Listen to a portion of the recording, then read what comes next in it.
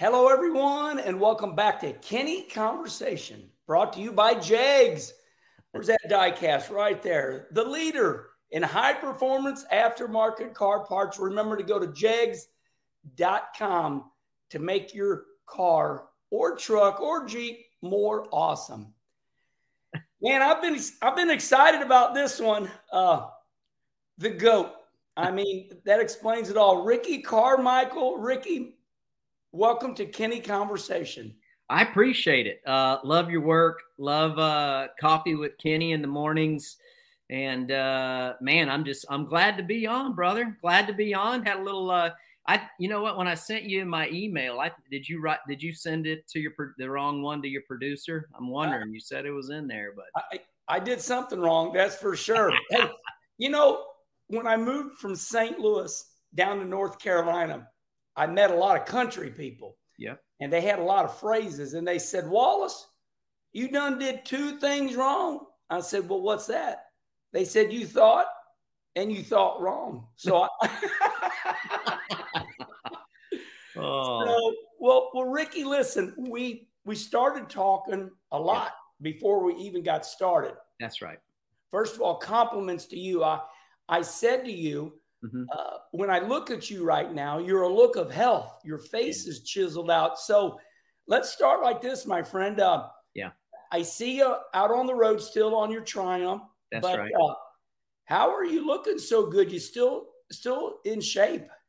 Yeah, after I quit racing, man, I blew up like a damn tick. And honestly, it's all diet for me.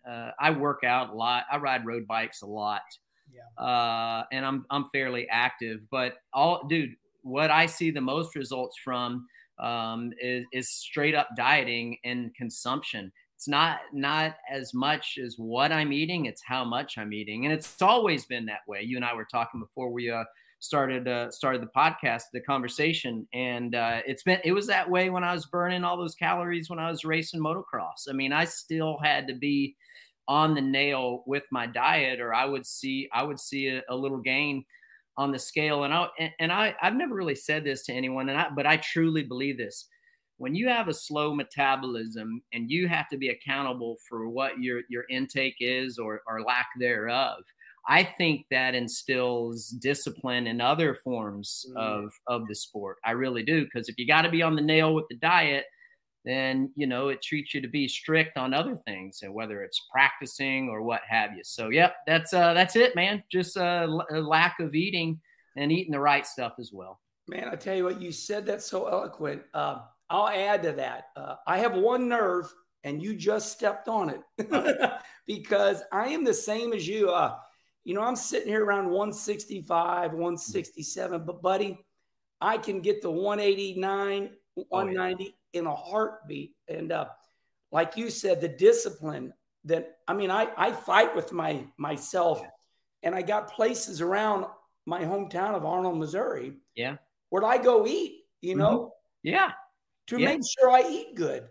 I know. I'm telling you, it's, not to sit here and cry about this and, oh, what a bummer. We got a slow metabolism. Things could be a lot worse. But I tell you, I mean, you look great too. You've lost a lot of weight, and I'm exactly like you. It just, I really have to be on it with my diet. And unfortunately, man, I love anything bad for you as far as eating. I love it. I love freaking, it's crazy. I love sweets. I love fried food. I love chips. Anything bad, I love it. And if there's one thing that I struggle, working out, whatever, I am down for it. But the hardest thing for me, and always has been, is my freaking diet, man. Yeah.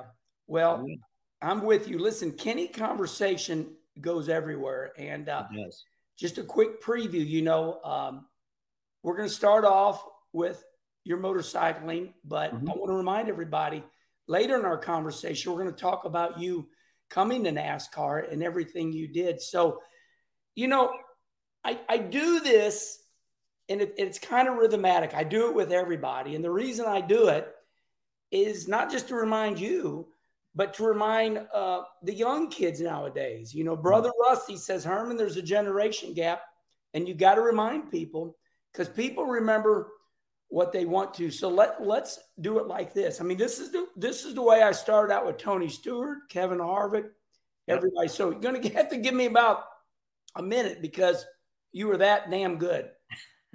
15-time AMA championship. Yep. Of course, 10 outside, motocross, 5 supercross indoors. Now, Ricky, you stop me when any of this is wrong. No, you're exactly right. Okay, total 150 wins. That's right. 102 in motocross, 48 in supercross. Yep. Now, this next one is just paralyzing. It made me stop. 2 perfect seasons in 125. 250s, actually. Yeah. 450. Yeah. The premier class. Yeah. 2002 and then 2004. You were never beaten. In 2 years. No. That's insane. 5-time winner of AMA's Rider of the Year. Yep. I mean, Ricky, that's insane. And there's way more. We can go to the X Games and right. things of that nature, but I think that paints the picture. So when I read all that to you, where does that take your brain? What do you think? Kenny, it happens so fast, but the first thing that I think is I'm thankful for the opportunity that I got. And I still look back and it doesn't seem real. And honestly, things were going by so quick, like I just said, that I didn't have really time to grasp it. And it really didn't set in until later on, many, many years after I had retired from racing. But I'm just thankful for it. I don't like a lot of attention. I'm proud of what I've accomplished, but I never set out to do that. I just, I was raised to go out there and do it 100% or don't do it at all. And always do your best. Try not to make the same mistakes twice. And this is just where we ended up. But I got to give it to the people that I had around me that set me on the right path. Obviously, I had wonderful, supportive parents that sacrificed everything like a lot of good parents do. And then, of course, my sponsors and mentors along the way. And like I said, I mean, there were no magic answers. It was just straight up hard work and outworking the competition. If my competition were doing 100 laps during the week of practice and repetitions, I'm going to do 150. That is straight up what it was. It wasn't always easy. As you know, winning is never easy. And doing your best is never easy, but it's simple, just trying to outwork and learning from the mistakes that you make. But it was a hell of a ride. This is such a deep conversation for a lot of competitors. Father John, when Kim and myself got married, he looked at me and he said, "What are you going to do, Kenny, when you grow up?" I said, "I'm going to be a race car driver." Yeah. And of course, he said, "Be careful. Competition will kill you." So, Ricky, you're way up here, and there's just no doubt about it. And then when you look at other competitors, they're always trying to figure out why they're not like you. Same with me and Jeff Gordon. Jeff Gordon was just damn good. I mean, really gifted by God. So do you believe, and I did ask this question to some of the other greats, do you believe that you have a little bit of God-gifted talent? I don't. There are people on a motorcycle that have way more God-given talent than I do as far as riding ability. Where I feel like I was given a gift is I was able at a very, very young age to learn the sacrifices that my parents were making for me to make it to someday being the best ever or make a living at riding motorcycles. I was able to recognize that at a very young age. I would say probably 9 to 11 years old was when I recognized, like, man, I can see what my parents are doing. And honestly, I hated racing. I just didn't want to let them down, straight up. Wow. Yeah. So I mean, listen, I loved racing, like I at the end of the day, I loved it. But there were times going to practice during the week, I was like praying for rain or, so I wouldn't have to practice that day or, hoping God, I hate this for my father, but I'm like, man, I wish this bike something would go wrong with it today. So I hate that for my dad, but I think we've all been there. Yeah, it was so redundant. You know, and you go back 11 years old, 12 years old. I mean, it got better. Those days kind of went away when you got 16, 17. You could learn to kind of hone in on your skills, but you see your other friends out there having a good time playing with their buddies. And I had to go out to this track and just sweat my tail off. And it was miserable. And of course, my equipment always sucked. It was ragged, wore out, vibrating, all that crap. But nevertheless, going back to your original question, I think I had a God-given talent to recognize what my parents were doing for me, and then the mental ability to kind of to help me get to where I ended up, Kenny. Not so much on the motorcycle, because there were guys that could do things a lot better on motorcycles than me, but I had the mental fortitude, and I think that's something that I was born with. I truly believe, and Kenny, you know this, and you have probably seen this. There are some things you cannot teach. Yeah. There are some things you can. One of my great mentors, Johnny O'Mara, he was a Supercross champion in his own right, and he's worked with the best in the business. And he used to tell the people the same thing that he told me, but it seemed like those people never would learn from what he said. And I would ask him, like, dude, did you not tell them, like, hey, be mindful of this? He's like, dude, I told them the same things I used to tell you. And I just think it's stuff that you're born with. So that's what I think that I was born with, the mental side of things. Ricky Johnson was kind of my teammate when he came to NASCAR and ran some truck races. Oh, I didn't realize that. Really?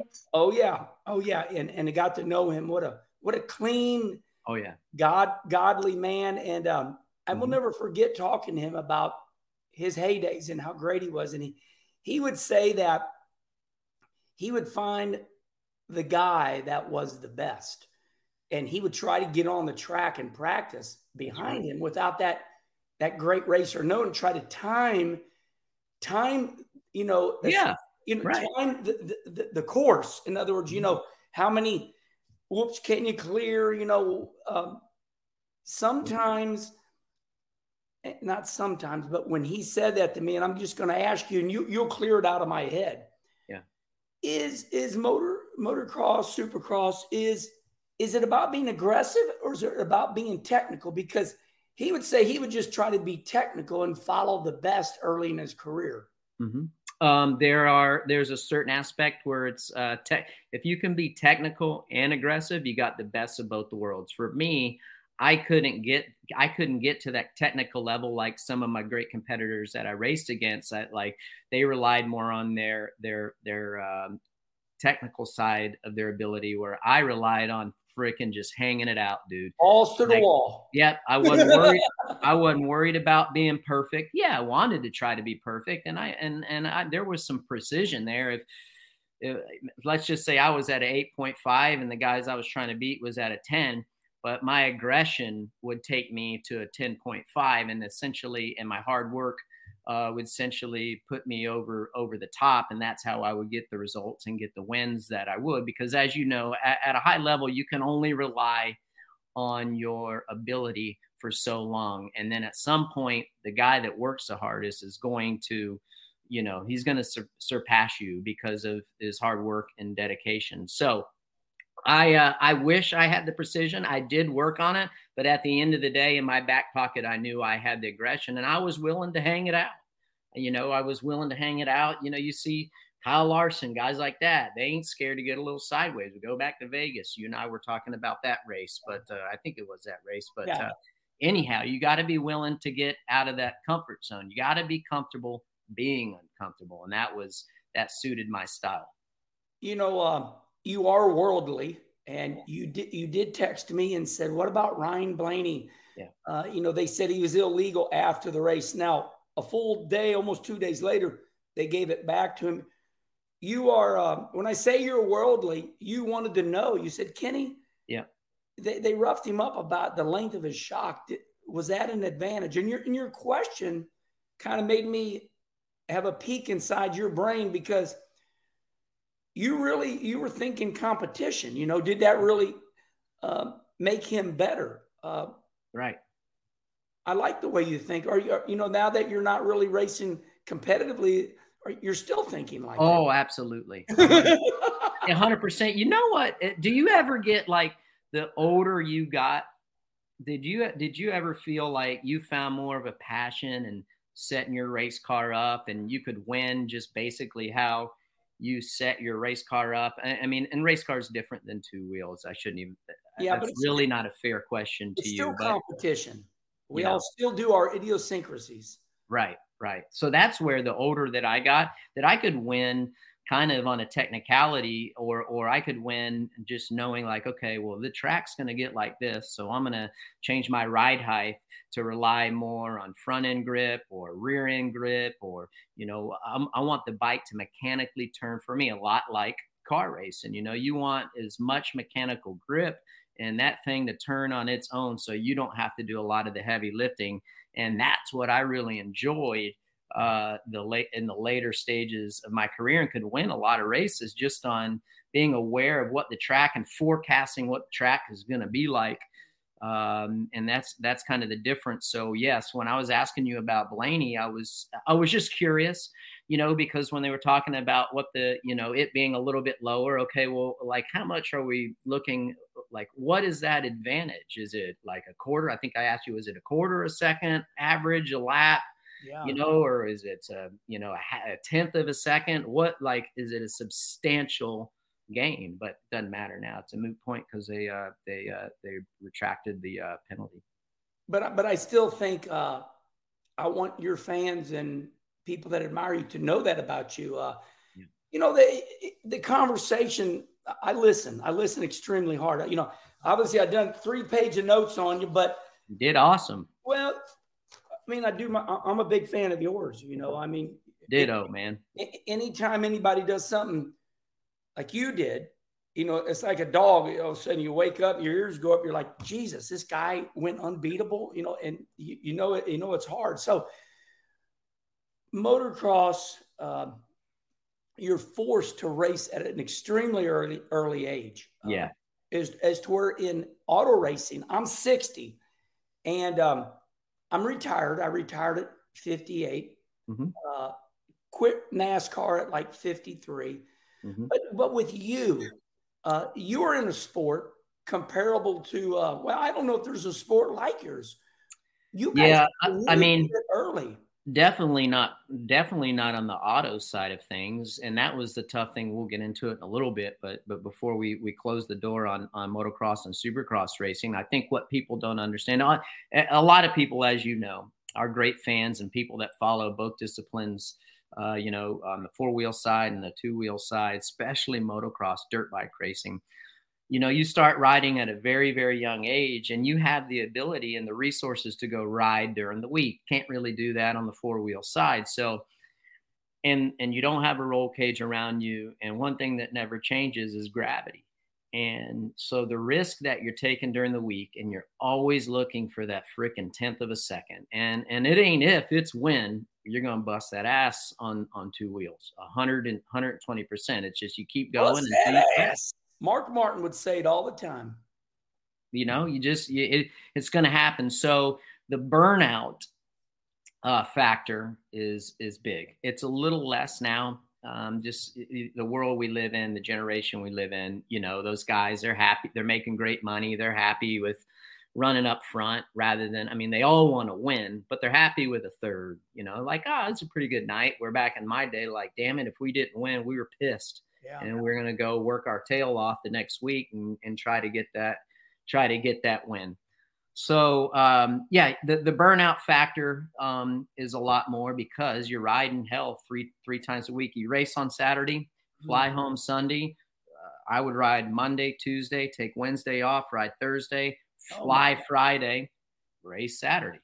Oh my! And you're doing race simulation, and or if you would practice some corners, kind of like football and baseball. You're able to hone in on certain aspects of the craft. I'd work on corner entry, corner exit. I'd work on momentum through the corners. I'd work on rhythm lanes, like trying to stay lower, drive through the face of the jumps, and just get better. Then, like I said, I do race simulation to get my keep my base, my cardiovascular base good and on top of things.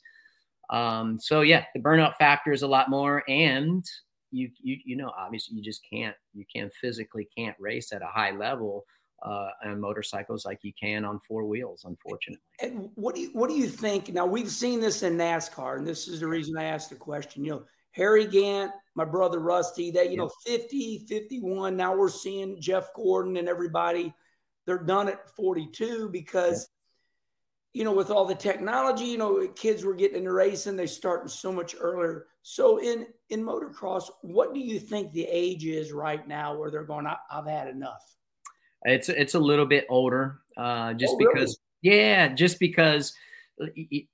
the grind, like they're riding less during the week.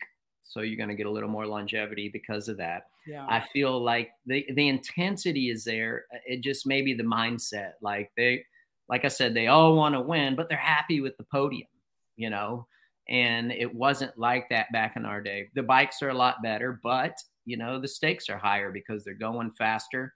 And they hit the deck. When they hit the deck, it's a lot harder because of the speeds are so much faster. But I think because of just the intensity and not the lack of grind, but the longevity is just a little bit more because of maybe the mental side of things, of them just being happy and not being so hard nosed like back in the day, I guess. So the longevity is a little more. So to the age, Kenny would they probably bowed around 33, where in my day, like 27 was, 30 was just like you're on the back end. Now guys are going, like, they're having good years at 31, 33. I feel like it's my opinion, and I'm talking to the greatest right here. I think in baseball, Jimmy Edmonds, one of our great outfielders. Yep. I know Edmonds. Okay, Jimmy went to 38, and he was running his ass off in the outfield. Yeah. So, in my opinion, you guys are probably one of the only sports. Motors and tires. Yeah. I'm not talking about being gymnasts, but you guys quit. You probably quit the earliest of anybody because you have to. 100%. That us, and I feel like MotoGP. That's a pinnacle of all two-wheel road racing. World racing. It's a younger person's sport, and you just physically can't do it. But to your point, you start so young, and it's so much easier to go ride. Injuries are a lot more as well. And it's a bummer. That's the negative part. So, lucratively, it's so important to go out and make as much money as you can if you never want to work again when you retire from racing, which is hard to do if you're not winning multiple championships, because that's where, you win in those championships. That's where those championship bonuses rack up, and you can put a lot away, So you brought it up, so I'm going to strike the iron while it's hot. Yeah. Brother Rusty always taught me, or the great Dick Trickle or Dale Earnhardt Sr. I listened. Although I'm hyperactive, a little rough around the edges, I do hear. Rusty always had this saying. He goes, Herman, that's my nickname. He says, get your head in the carburetor.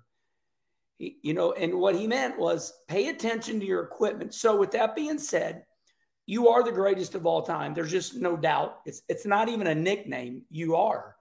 I don't know, man. I say that the winningest I'll claim, but there's so many great guys. Like McGrath.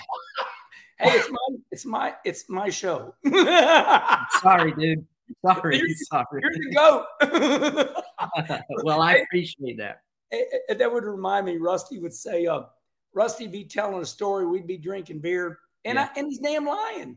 And here I am 7 years younger than him, and I said, that ain't the way the story went, Rusty. And Rusty would put his hand in front of my face. He'd say, shut up, Herman. It's my story. I love it. Well, I appreciate that. You really are. Same. I guess it's all kind of the same here. When I look at motocross, and I look at you won 10 championships motocross, 5 supercross. To this day right now, I love turning that TV on and watching you guys run indoors on supercross. In your mind, what do you think is the one that got motocross, supercross where it's at, indoors or outdoors? I think indoors did. I It's think gnarly. yeah, it's gnarly. It's easier to comprehend. It's in a big stadium. It's like a show. Yeah. Our promoters did a fantastic job. Like I always thought this for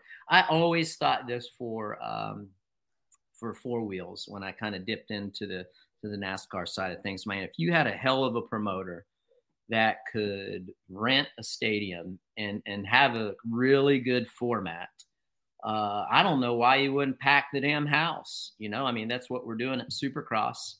You make it entertaining for when there aren't cars on the track. But yeah, I think Supercross is what progressed it, and made it made dirt biking more popular. I think the X Games certainly helped, brought some notoriety, because I'd see people, and to give you why I feel like that is true, because this is when I was still racing actively and motocross and supercross. I'd be at the gym and someone say, "Hey, I think I saw you on TV. You do that X Games stuff." I'm like, no, I don't do that. I do the racing side of stuff, but it just, it brought people to like, man, I've seen that on TV before. And then they become fans of all motorsports and two-wheel racing. That makes sense. No, it makes sense. And I'm sitting here, I'm always looking at my notes, and my notes say, some Summer X Games, 3 gold, yep, 2 bronze. Are you saying that made you a little more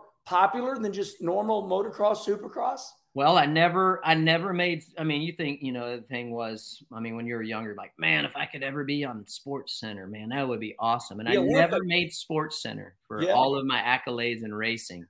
But by God, I went into the X Games and jumped over a stupid pole for the step up, and I made freaking Sports Center. I'm like, dude, this is way easier, right? And I've done all these things, accomplished all these wins and championships and all that. I couldn't even get a nugget on SportsCenter. I go jump over a stupid pole, and here I am.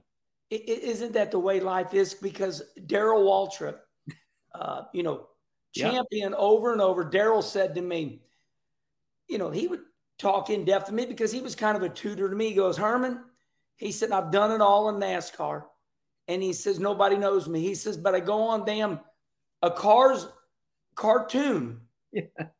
And he's Darrell Waltrip, more known in this generation as the movie. Yeah. So sometimes Ricky, tell me your thoughts on this. Do sometimes in life we get things when we least expect it that are better than what we worked for? Sometimes I think when you're not looking for things, you find it. It's like when you're going through life and, you're trying to find a significant other, it's like that people always say, and there's something to be said for it. It's like, you'll find it when you're least looking for it. And we've just rattled off 2 things, me being on Sports Center and DW being more popular because he's on a stinking cartoon. Yeah. That pissed him off too, by the way. Did it really? Well, yeah, I hear you, man. Well, look at us. We're already 30 minutes into this. So before I lose time, before we go into NASCAR, which you spent a little time there, let's wrap it up on the motorcycle side because there's so many sides to you. When you were so competitive in winning everything, was there ever that rider that pushed your limits and you're like, this son of a, and you had to lay the wheel to him every once in a while? Was there ever somebody that came after you on the track and even verbally off the track? And I don't want you to not be mean, but who was that guy, and did it ever happen? Yeah, never verbally. And luckily for me, Kenny, I got to race against the best in the business, just from how I was born and the time that I came up through motocross and supercross race. And I got to race the king of supercross, Jeremy McGrath. He's got 72 wins. Wow. It's just unbelievable. It's going to be tough for anybody to beat that. Jeremy was one of the kindest racers. And what I mean by that is he'd race you hard, but you never had to look to your left, you know, on the left-hand corner or even right-hand corner. You never had to look over your shoulder because he wasn't going to, you know, he just wasn't that type of rider. You know, James Stewart, I had great battles with him, especially when he, you know, he was later in his career and he had learned and he had the bumps and bruises. He was a little more wild, but never really would attack you, but he'd race you hard and give you a little elbow grease. But the one guy I will say, and I have a tremendous amount of respect for him, but I could trust him in a way, but I knew he'd sweep the leg if he had an opportunity, and that would be Chad Reed, the Aussie. Oh, I'll be darned. But that guy, what was so hard about him is, you know, I talked about earlier when we were talking is, you know, how I would be willing to hang it out, and he never would go out of his comfort zone. So, but his comfort zone was just fast enough to where if you wanted to beat him, you had to push that limit.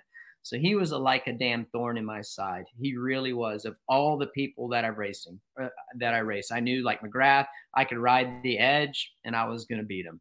I knew like Stewart, all I had to do was match his speed. And if I could just match him, I wanted to beat him, but I'm like, if I can just follow him, pressure him, he's going to make a mistake and I'm going to win.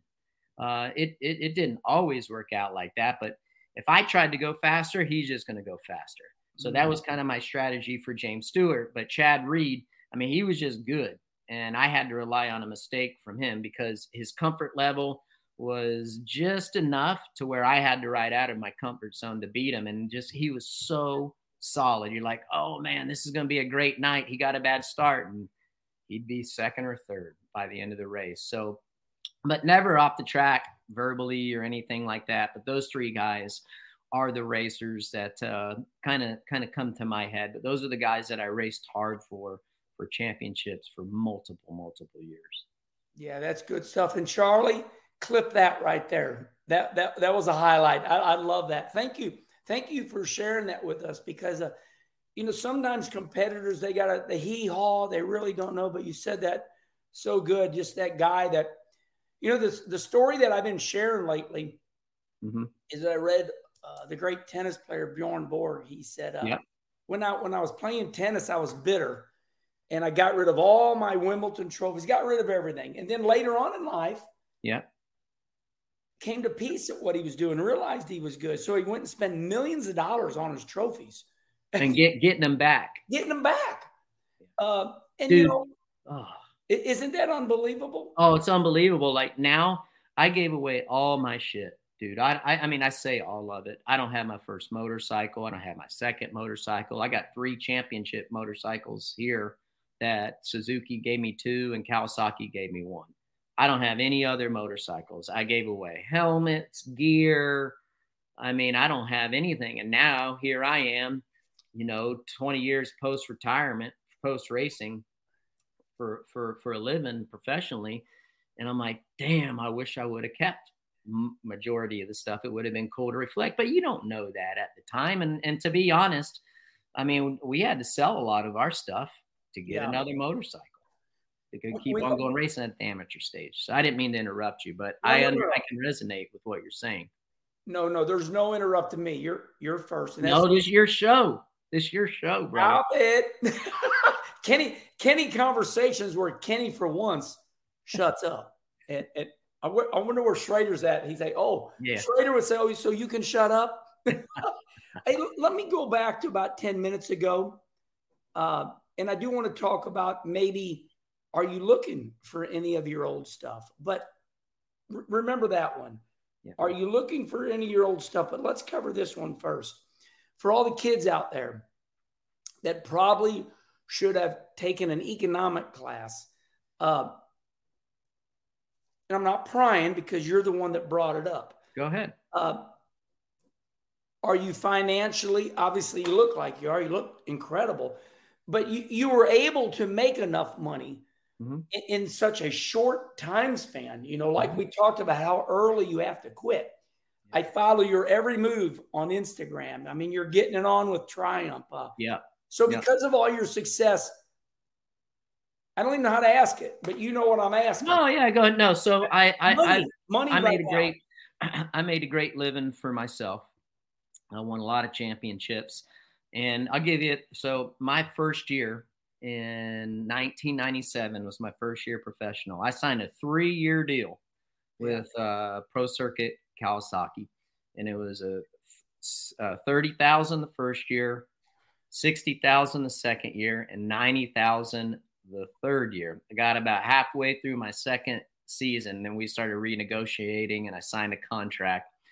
But so and my championship bonus, my first year in 1997, when I won the 125 Pro Motocross Championship, I got $120,000. And you get you get per race win bonuses and all that fun stuff. But then, later on in my career, Kenny, I was for Supercross Championship at the premier level. I was, $1 million championships. Yeah. So definitely, it was a good ride. I did really well for myself along the way, and yeah, I mean, for me personally, I work because I love doing it. I love my role at NBC as an analyst for Super Motocross World Championship. You see us on there all the time. Yep. And then my stuff with that I do with Monster, that I do with Fox Racing, that I do with Triumph now. That's the newest thing. I've been with them for 3 years doing adventure riding, and we are about to launch in February. They should be on the showroom floors, I'm hoping, sometime around there. Triumph is going to have a motocross, supercross bike, and enduro model as well. So I was a huge part of that, building that from the ground up with them, which was a really, really fun project for me. So just to keep myself busy, man, that's why I do it. I mean, obviously, yes, it's good to still be earning a few dollars. I don't have to touch my principals or my investments or anything like that because of that. And then, I'll be 44 in November, and who knows, my wife is a part owner in a firm here in Tallahassee. So I'm just going to keep on rolling. That's why. But yes, monetarily, I was very blessed and don't have to work if I don't want to. And I want the kids to hear that. I'm such a big fan of yours on Instagram that while my head was bopping and weaving, so here I am. And so I'm going to go to this picture. I really want to talk about this Triumph bike because, Rusty, my brother Rusty and Steven, we know that those bikes are coming, Ricky, where you're on asphalt going down the road, then you jump onto dirt. They are. This one here. Yep. That's Swing Arm City. Yep. Yes. So, and this is off the cuff. Yeah. Go ahead. I was going where you were going. Tell me about Triumph, and I see you doing a lot of riding with that bike. And where are we with motorcycles nowadays? Yeah, so the adventure world, it was huge, and I feel like it really took off and escalated when COVID came around. People wanted to be outside, so those adventure bikes, the Tiger 900, they got a Tiger 1200. I believe they have a 750 as well. But you can go on road and off road. They're very versatile. Love it. The Tigers are a little more geared towards the road and like touring bikes, but they have off-road capabilities, like good gravel roads, Jeep trails. Got to be careful with the single track. You got to be choosy on the single track. A super tight single track can be challenging. Like we climbed Engineer Pass. For anyone that's ever been to Colorado, we did go up over Engineer Pass just right outside of Ouray on those bikes. So they have the capabilities to do that. But it's been a lot of fun. You can go out, you can make great memories, but that off-road riding or adventure riding is coming. That category has been absolutely massive, as you know, with your brother and your nephew being on the road side of things. It's you can't turn a blind eye to that adventure category because it is growing. Absolutely. I mean, it's so fast. And it's a lot of fun. Like I said, you can go anywhere. And the great thing about it is, like, we do a summer ride each year, and you're not married to just one pass. You can go off road. It's like, man, it'd be really cool to go over here. Boom, you hop on a dirt trail and you go. I mean, you guys go out to Sturgis every year. Imagine if you could hop on some dirt roads, nothing too gnarly, nothing too crazy, but still safe and fun. You have the ability to do that.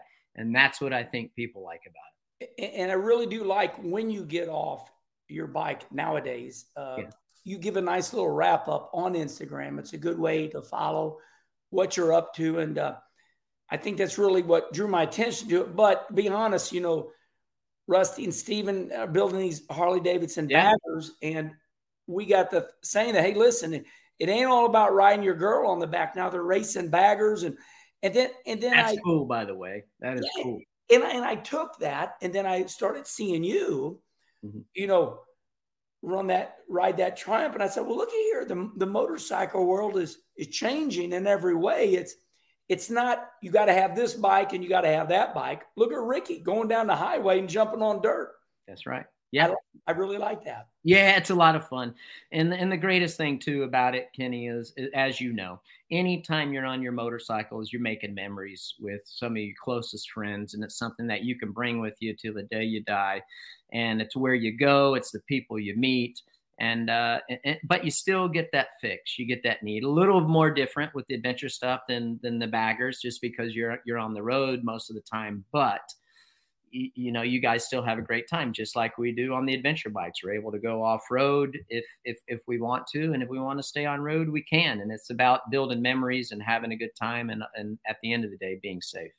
I went on the Kyle Petty charity ride this year. I saw that, dude. I got to do that, man. It looks, and he's asked me so many times, and I just need to put it on the damn calendar. Is it fun? I can't. Do you got Strader to do that? Oh, so listen, since you like it, I'm going to tell you, and this is what made me think of it. You know, Kyle's been doing that a long time, and he said to me very seriously, he goes, you know, I used to think this was about motorcycles. He says it's about people. Yeah. And so he's been asking me for years. And I said, Kyle, I have something that God gave me that I don't deal with very good. I said, you put me on a motorcycle with a closed face helmet, I'll go nuts. I'll be talking to myself. You know, he goes, hold on. He says, the Kyle Petty charity right now. you know me, man. I better have a microphone to talk to my buddy. We do. Hey, what are you doing there, buddy? That's right. So on our rides, we use communication. Cardo, they make a great they make great stuff. And I mean, we're always busting chops on our buddies on the rides and stuff like that. And it's about the people and destinations that you go. We came across this place. You ever been to Darby, Montana? This where Yellowstone's filmed. Probably close, but yeah, dude. We stay at this killer little. They got these cabins on this little creek running through there. We get there early and have some adult beverages and enjoy ourselves. And we go into town and we eat some good dinner and go to the local bar there, shoot darts and all that fun stuff. But that's like a destination that we go to. And it's stuff. Had we never been on adventure bikes or been on a motorcycle, we'd probably never had no reason to go there. But it's an awesome place. So it's making memories. And then it's like you said, social media is everything. And you do a great job on social media. And I would say the Two Wheel World has done a great job, and not extreme sports, but dirt bike riding and stuff. We're kind of on the forefront of social media. And it's a way of business, but everyone's allowed to follow along. And even though you're not there in the flesh, hopefully you feel like we want people to feel like they're a part of the ride and the journey. Well, you're really good at it, because like I told you, I listen to your quick little videos when you get off the bike. But going back to Kyle Petty, he's geared that deal more for the hyperactive world, right. Which that's where we're at now. Everybody's hyper. Nobody can wait for anything. So Kyle's got that deal where I think our longest ride would maybe be 2.5 hours, as to where back in the day, they really went across. Long days, right. Yeah, and, geared more to the older people, the hyper people. I mean, you'd be stretching it if we were on the bike 3 hours, because we stop out in the middle of the desert and at a nice little gas station. There's that one gas station in 100, and we got a nice box lunch. But there is so much. The Kyle Petty charity ride is it changed my life. And Kim and myself are going to do it again. So Yeah. Ricky, if you ever get a chance, it's I'd fun. love to. It's fun. Well, okay, look, I've done messed up. I got you already at 50 minutes. So I mean, dude, I don't have anywhere to be. You know what? And you sound just like Tony Stewart. Tony's like, let's keep talking. Yeah. So let's go to this one sheet of notes I got here. You shocked the sports world when you came to NASCAR. Take a drink because we're going to go to NASCAR now. So I'll just kind of let you have the lead here. And I'm going to say this. Why NASCAR? How did that happen?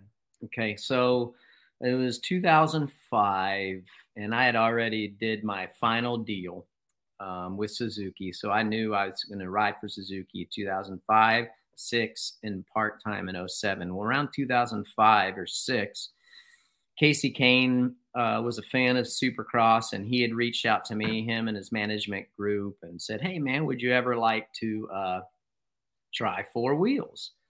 Casey Kane. Yeah. And I'm like, hell yeah. So we became buddies, and one thing led to another. And this is like the short version, just from a time perspective, but he gave me an opportunity. And this is when he was driving for Evernham, and Evernham had that, I don't even know what that program was at the time, but he had a late model program coming up through there. And I drove his late model car at Hickory. Never been in a dang car before ever in my life, but went up there. Track. Yep. Went there, had a great time. Casey was kind of mentoring me. One thing led to another. And I guess Gibbs got wind of it. And then Bobby Ginn got wind of it also. And this is, so then next thing I know, fast forward, like I said, this is a short version. I'm like a ping pong ball all over the place. I am too. So now like I'm getting towards 07, and then like I'm talking to JD, I'm talking to Coach. And at the time they're wanting to start motocross to supercross, like obviously like, hey, you know what? We'll give you an opportunity over here, development program. We'll put you in here, but you're going to be behind these guys. But on the flip side, we want you to try to help us on our motorcycle deal. So I'm like, okay, man, sounds like a good deal. And then Bobby Ginn and Jay Fry and all them were kind of courting me and saying, hey, we're going to have this race team over here, and we're going to have Mark Martin driving for us. So the reason that I ended up at Bobby Ginn was being mentored by Mark Martin. I was going to be able to run his late model stuff for the first year and a half, like 07, get my feet wet and super late model stuff, and then move on to the East Series. And then that's where I ended up going and racing for Schrader. And so I ended up signing with Bobby Ginn because my manager at the time knew some people over there. And so that's how I got into it, all because of Casey Kane.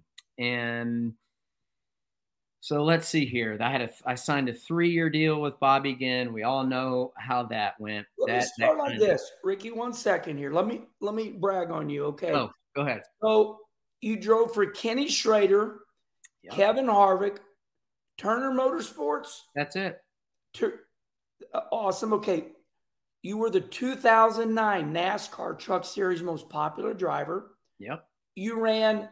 And this is just a reminder for all of our motorcycle fans out there. And you had a lot of them stand on the front straightaway at Loudon and cheer you on. But that's right. I remember you came up to me. That was when I was racing the East Series for Schrader. Yeah. I thought we was going to win that damn thing. Yeah, and I got something to say about that race, but let's finish this. 68 truck races. It ain't like you came in and left. That's a couple years. 68 truck races. Here's what I really like. This tells me how good you are. 18 top 10s, 8 races in almost the big boys, 8 races in the Xfinity Series, 1 top 10. That is extremely hard to do. And I want to say this about what we just talked about at Loudon. What really impressed me at Loudon was, like motorcycle racing, Ricky, I've raced my whole life, and I know all the idiosyncrasies. At Loudon, you were fighting for the lead. It's a flat track. It's a goofy ass track. You're running on the apron. You're straddling, and you stayed with it, and you did not spin out. You did not wreck. I was really proud of you at that moment. Tell me what you remember about that great race for the win. Yeah, well, I remember. So we went up there to test, and I came in at a difficult time of NASCAR, as you remember, like that 07 time. That's when they stopped. You couldn't test anymore, and so now we're leaving. Right, like all this, and so I'm like, oh man. So now I'm coming in, and in the truck series that time, I mean, it was stacked. Right, it was stacked. And in all reality, I probably would have had better luck in the Xfinity series. I mean, dude, I'm racing against Hornaday, Skinner, Bodine, you name them, dude. They were there.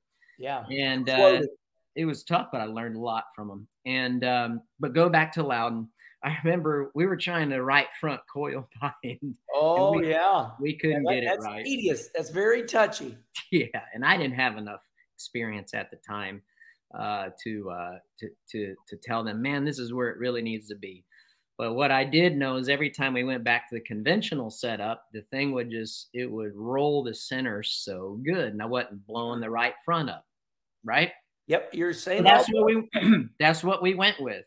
And I just knew, like, man, I could just carry my momentum through the center of the corner, and it was relatively easy. So that's what we went with, kind of old school, conventional setup, not right front coil bind. And they did a great job with my setup.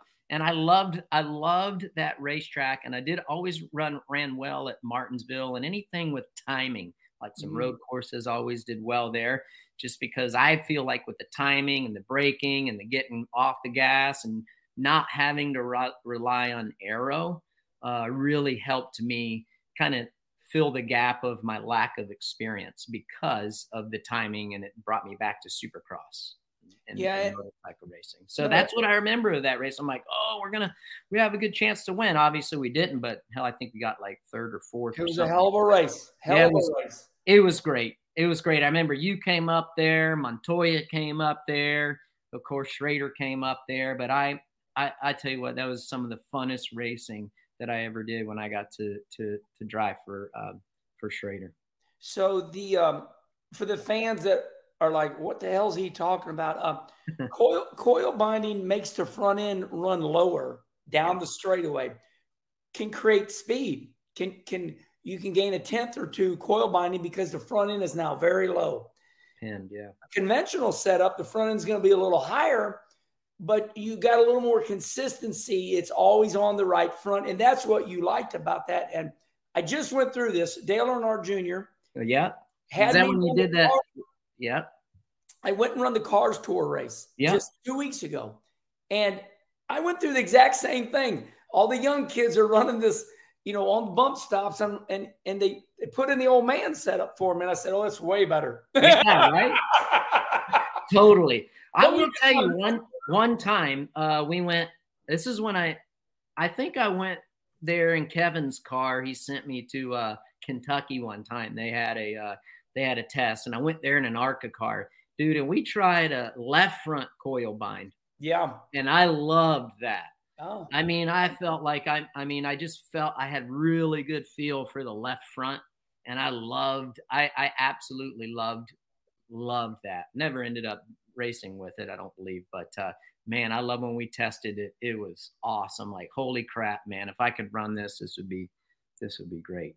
We're going through an era right now where this new next gen car is the same, and now we've got drivers that have never won coming to the top and winning. Yeah. And my brother Russ, Michael McDowell, you got Ross Chastain. These guys are winning because all the cars are equal. So some drivers that you thought that were never that great, but Ricky, you just touched on something. When you were in NASCAR, it was about the race car. Now, Kevin Harvick was always great. I mean, there's no doubt about that. Kevin Harvick is great. But what made good drivers even great was what you just said. Those great teams back then, they could get an advantage and become unbeatable. So yes, that left front coil binding, Kevin's team, they were on it. Yeah. And that's cool. You got to experience that. Yeah. I mean, my learning curve was so steep. There's some things that I was proud of going back to the truck series. I mean, I had a great time in the E series. I sat on the pole at one of the races, had some good finishes, and it was stacked back then. It was, that's when DEI had their development program. I'm racing against Austin Dillon, Trevor Bain. I mean, you know how fast those people are. Trevor Bain won the Daytona 500. Look at him today. Yeah, 2 Daytona 500 champions. Yeah. So it was cool. I got to race against a lot of good guys. I had an absolutely great time. Then we go to the truck series, and I think I won the pole in Atlanta one time and led some. That takes balls. That track's, you're running 200 mile an hour around there. I loved Atlanta. This was before the repave, but the reason that I liked it is because you could adjust to the truck when the tires were going off. You adapted to the tires as they started to fall off. And I absolutely loved that racetrack. I loved Texas, always did well at Texas. And then, the smaller tracks were always easier for me, just because, like we already talked about, the timing and less reliant on aero. The aero for me was the biggest learning curve. I wish I could have learned how aero works a little bit quicker. I think my results would have been a little bit better, but hey, you know what? I was still thankful for the opportunity. And about the time I got the aero figured out and how to use it towards my advantage, my NASCAR ride was over. So, kind of closing this NASCAR thing out, we look at Travis Pastrana, who came. Ricky Johnson came and raced with me in the Red Dog truck. Yeah.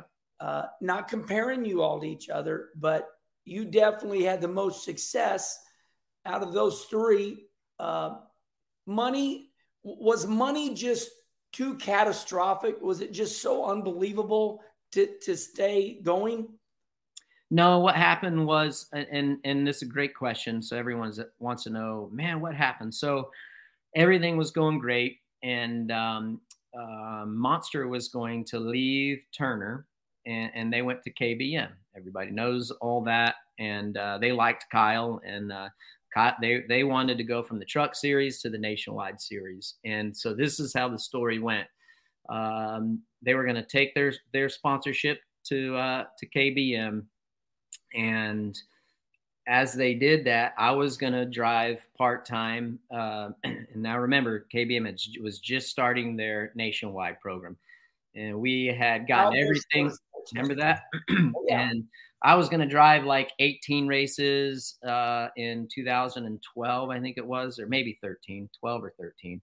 And Kyle was going to do the other ones. And it was going to be great. Kyle was going to mentor me, and I was going to learn. And so, and I was going to cut my teeth with him in the nationwide, which is now it's Xfinity. So we're about ready to go. This was Texas. Okay. And I'll never forget this. I was sitting at a Starbucks in my rental car, myself and my manager, and we were talking to Rick Wren, who was running the joint at the time. And we were like, okay, got all the specifics done. We'll fly up to Charlotte like that Monday or Tuesday after Texas. Well, everyone knows what happened at Texas with Kyle and Horn. Yep. So then things got on the rocks, right? The next 2 weeks. Well, got him back on the tracks after Phoenix. And, we go into Homestead. Everything's good. Same type situation. Hey, everything's good. We're back on track. Eminem's still going to sponsor me in the Cup. Monsters, we're ready to rip. Okay. I'm like, all right, I'm going to fly up. We've got the truck banquet on Sunday or Monday in Miami. I'll fly up on Wednesday. Well, Kurt had some issues on Sunday at Homestead and then got let go by Penske, right? I think that if my memory serves me right. And then That was around Tuesday. Did he get let go pretty quick, didn't he? There was I know a lot, and let's just say there was a lot of drama there. Unfortunately, he wasn't going to be driving for Penske the next year. And as soon as that happened, they're like, "Hey, don't come up Wednesday." And as soon as I didn't go up there on that Wednesday, and maybe I'm a little confused on the specific days, but all I knew is when Kurt wouldn't be driving for Penske the following year, I'm like, well, I know what this means. Mm-hmm. And of course, the next thing you know is he's driving for his brother, which I'm not bummed at that. I'm not upset at that. Would I love the opportunity? Of course I would have. But I'm also, I'm smart. I try to be smart about business, and I can't blame Monster. I can't blame Kyle for hiring his brother. I mean, blood is thicker than water, and straight up facts. I mean, Kurt could run circles around me. So Monster wants to win. Kyle certainly does. Kurt does. You have to hire Kurt over me, dude. I mean, come on. So I was just thankful to even be in the conversation. But they went with Kurt, which I would have done every single day of the week and twice on Sunday. So like I said, I'm not bummed about it, and they made the right decision. So that's how my NASCAR deal ended. Well, you know what? We've all seen the movie. There's a lot of ups and downs, and hell, I never really even knew what happened. Thanks for telling us that, Ricky. I appreciate it, because it always comes down, when I talk. Well, obviously, I had to get all my own sponsors, and in the Xfinity Series, it was always $6 million a year. Yeah, the Cup was always, if you were Jimmy Johnson and Rick Hendrick, it was $20 million a year, and it's not easy. But man, you kick some butt, and thank you. I always give my opinion, and that's what I'm known for. I think NASCAR was very unlucky right there, because the eyeballs, you were bringing a load of your people, eyeballs with you, and we talked about that. We remember all the motocross fans lining the fences and cheering you on. So. No drama. So it's all good. Hey, and I want to say too, like, and a lot of people don't. I had what I loved about NASCAR racing. And listen, every sport has their problems. You know what I mean? Like, it ain't peaches and cream anywhere, as you know, Wallace. But it's just like, like I'm happy for the opportunity. There's so many great drivers that were willing to help me, guys that I was racing against. I mean, that just don't happen. And we admire you. We don't, that just don't happen in Supercross and Motocross. So that's what I loved about it. I loved the fans; they were super gracious, and I love it. I mean, NASCAR is a love of mine, and it was a great opportunity. I've picked up some great friends along the way. Yeah, like me. Yeah, amen. Amen. I love it. I can't wait. You know what I love about loved listening to you when you were on Fox Sports, and now that you're not on the TV gig anymore and you're doing your own thing, it's been a lot of fun. You can speak freely, and you bring the real stuff to the table. I'm 60 years old now. I'm retired. Good for you. I run the hell out of my dirt car. I stay young. I eat grilled chicken. Me and Mark Martin talked about good omega fat, some salmon. I'm doing my very best, buddy. I'm looking at you, and hey, I look at you, want to be like you, man. Now, I'm telling you, I want to be like you. But hey, I will say about racing dirt, some of the funnest times I've ever had in four wheels was doing the Prelude to the Dream, brother. Incredible. It's just like this, a grin driving the whole time. And that's my claim to fame. I think I got second to Ambrose in my heat race at the Prelude. And then I think I got sixth in the feature, but I got a picture. I was leading all the boys there. early on in the feature, or it might have been the heat, but man, that was a fun event. Have you seen how dirt super late models have changed the racing world? They're paying $1 million to win. Davenport has won that. Yeah. Hudson O'Neill, which is, we call him the New Deal. His father retired, but he makes a last corner pass on Sunday night. Last corner. I didn't see it. No. Wins the Lucas Oil Championship and wins $100,000. These guys with the flow of stream, with flow, dirt vision, streaming. They're paying. I mean, every single race is paying $20,000 to win, $100,000 to win. Are you paying attention to all that? Yeah, it's massive. The streaming. I mean, we stream all of our stuff on Peacock, and you even got a podcast, Title 24. It's on Peacock. Check it out. That was right there in my notes. There you go. There you go. Baby, right there. There you go. Presented by NBC Sports. They we're very thankful for them. But yeah, the streaming is huge, and I think it's done a lot for like you guys that are in super remote areas, giving the respect that it's due, like them dirt cars you guys racing out in the middle of dang nowhere. And same for the motocross season. I mean, we're not in massive metropolitan areas, so the streaming packages have really done a lot of good for some of these race series. I'm happy for all of the drivers, athletes, and sponsors. Everything. It's perfect. Ricky, you have officially became either the leader or second only to Tony Stewart. We are at 1 hour and 7 minutes. Listen, you have been absolutely incredible. I got to be honest. I've lost sleep the last 2 nights. I started last week when I called you. Yeah. Because I didn't want to mess this up. And I've had a wonderful time. Oh, I did too. Like I said, I'm happy for you, man. I just love how happy you are. Thank you for having me on. Anytime I can talk to the four-wheel world, I really did. You guys were always so gracious to me. Your fans, my fans in the four-wheel side. I love it. I truly do. And appreciate you having me on. And anytime you need anything from me in my world, I'm glad to have you. Man, that makes me happy. It really does to have a friend like you. Well, listen up, everybody. We are in podcast form. The Kenny Wallace Show is showing up on podcast. We are in iTunes, Spotify. Check us out. Ricky, until next time, buddy, thank you so much. And goodbye, everybody. That's right.